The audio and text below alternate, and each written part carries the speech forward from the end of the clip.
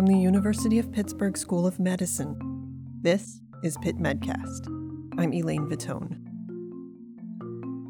Back in January 2019, Pitt's Senior Vice Chancellor for the Health Sciences and John and Gertrude Peterson Dean of the School of Medicine, Dr. Arthur S. Levine, announced he would be transitioning to a new research role within the university. A year later, the search committee named his successor, Dr. Anantha Shekhar, an MD, PhD, and nationally recognized educator, researcher, entrepreneur, and leader in medicine. His start date is set for June 2020. A psychiatrist and neuroscientist, Shekhar joins Pitt from Indiana University, the nation's largest medical school, where he has amassed more academic titles than can possibly fit on a business card. For starters, Distinguished Professor and Executive Associate Dean for Research Affairs at IU, and Executive Vice President of Academic Affairs for Clinical Research at IU Health. I'll dig into more in a moment.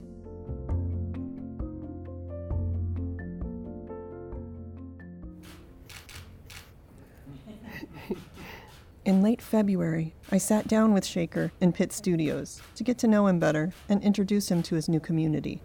No, I even wore a blue and gold. Oh, you did? Sure. You're on brand. Nice work. I wasn't sure if it's the right blue or the right gold, but I said, this is the closest I have. Our conversation was also filmed. To put a face to the name, check out the resulting videos at pitt.edu. That's Pitt with 2 T's. Of course, even as we were taping this on that chilly February afternoon, the world was rapidly shifting around us. I'm going to step out for the interview and check in on coronavirus. That's our Vice Chancellor of Communications and Marketing, Ellen Moran. WHO raised it to highest level. About an hour ago. Our interview that day focused on the hope and promise of the future of medicine. We've come to learn, along with the rest of the planet, that best laid plans will have to evolve as the crisis unfolds in the coming months and years. So in May, we recorded a second interview with Shekhar remotely to discuss the future of Pitt Med in the time of COVID-19. We've put it all together in this special 3-part miniseries.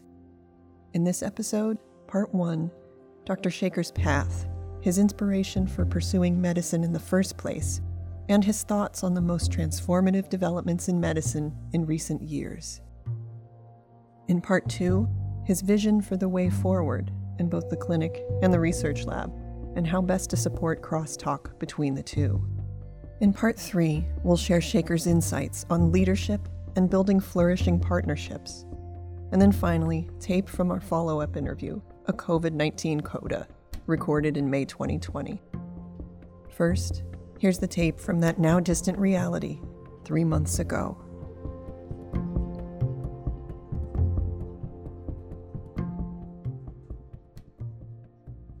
Tell me a little bit about your path and how you got here.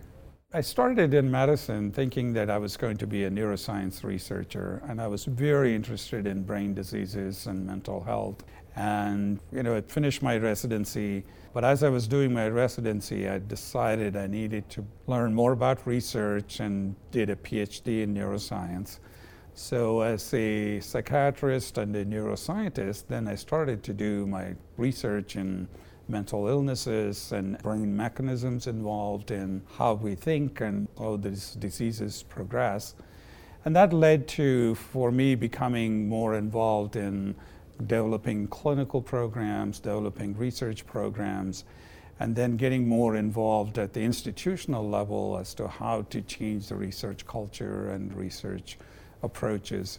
A lot of my work is focused on not just doing the research for research's sake or creating knowledge, but beyond that, taking that knowledge to really influence people and patients. So that's how I got into the area of translational research, and then started the Translational Sciences Institute about almost 14 years ago. That's the Indiana Clinical and Translational Sciences Institute, of which he was founding director.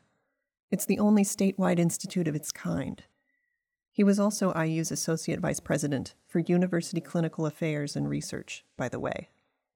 And that sort of led me to get more engaged in state-level transformation of medical education and medical innovation, which then I think ended up with me looking at the Pittsburgh opportunity, which is a perfect fit for me because of the size of the health system, the great research, and the national reputation of the medical school. So it was a perfect next move for me.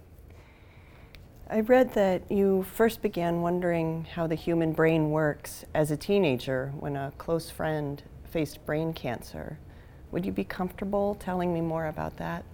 Yeah, I got interested in brain and brain mechanisms during my teenage years. I was probably 17 or 18, and my closest friend, we sort of grew up together from primary school. And we were both interested in health and medicine, and it turns out that he ended up going to veterinary school while I went to medical school. And we were both first-year students, and essentially one evening I found him literally as the dusk was settling in and the streets were getting dark, actually running into pillars in our dorm. And I was quite taken aback as to why that was happening. And then we took him to test next morning. It turns out that he had a massive brain tumor that began to compress in his optic nerve, so he was actually beginning to not able to see at night. And then he passed away within about 4 months after that.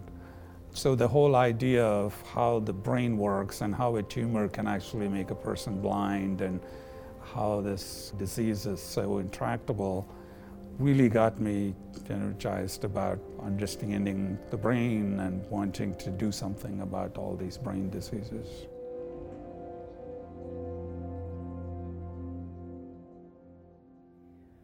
What do you think are the most dramatic changes in medicine over the past few decades?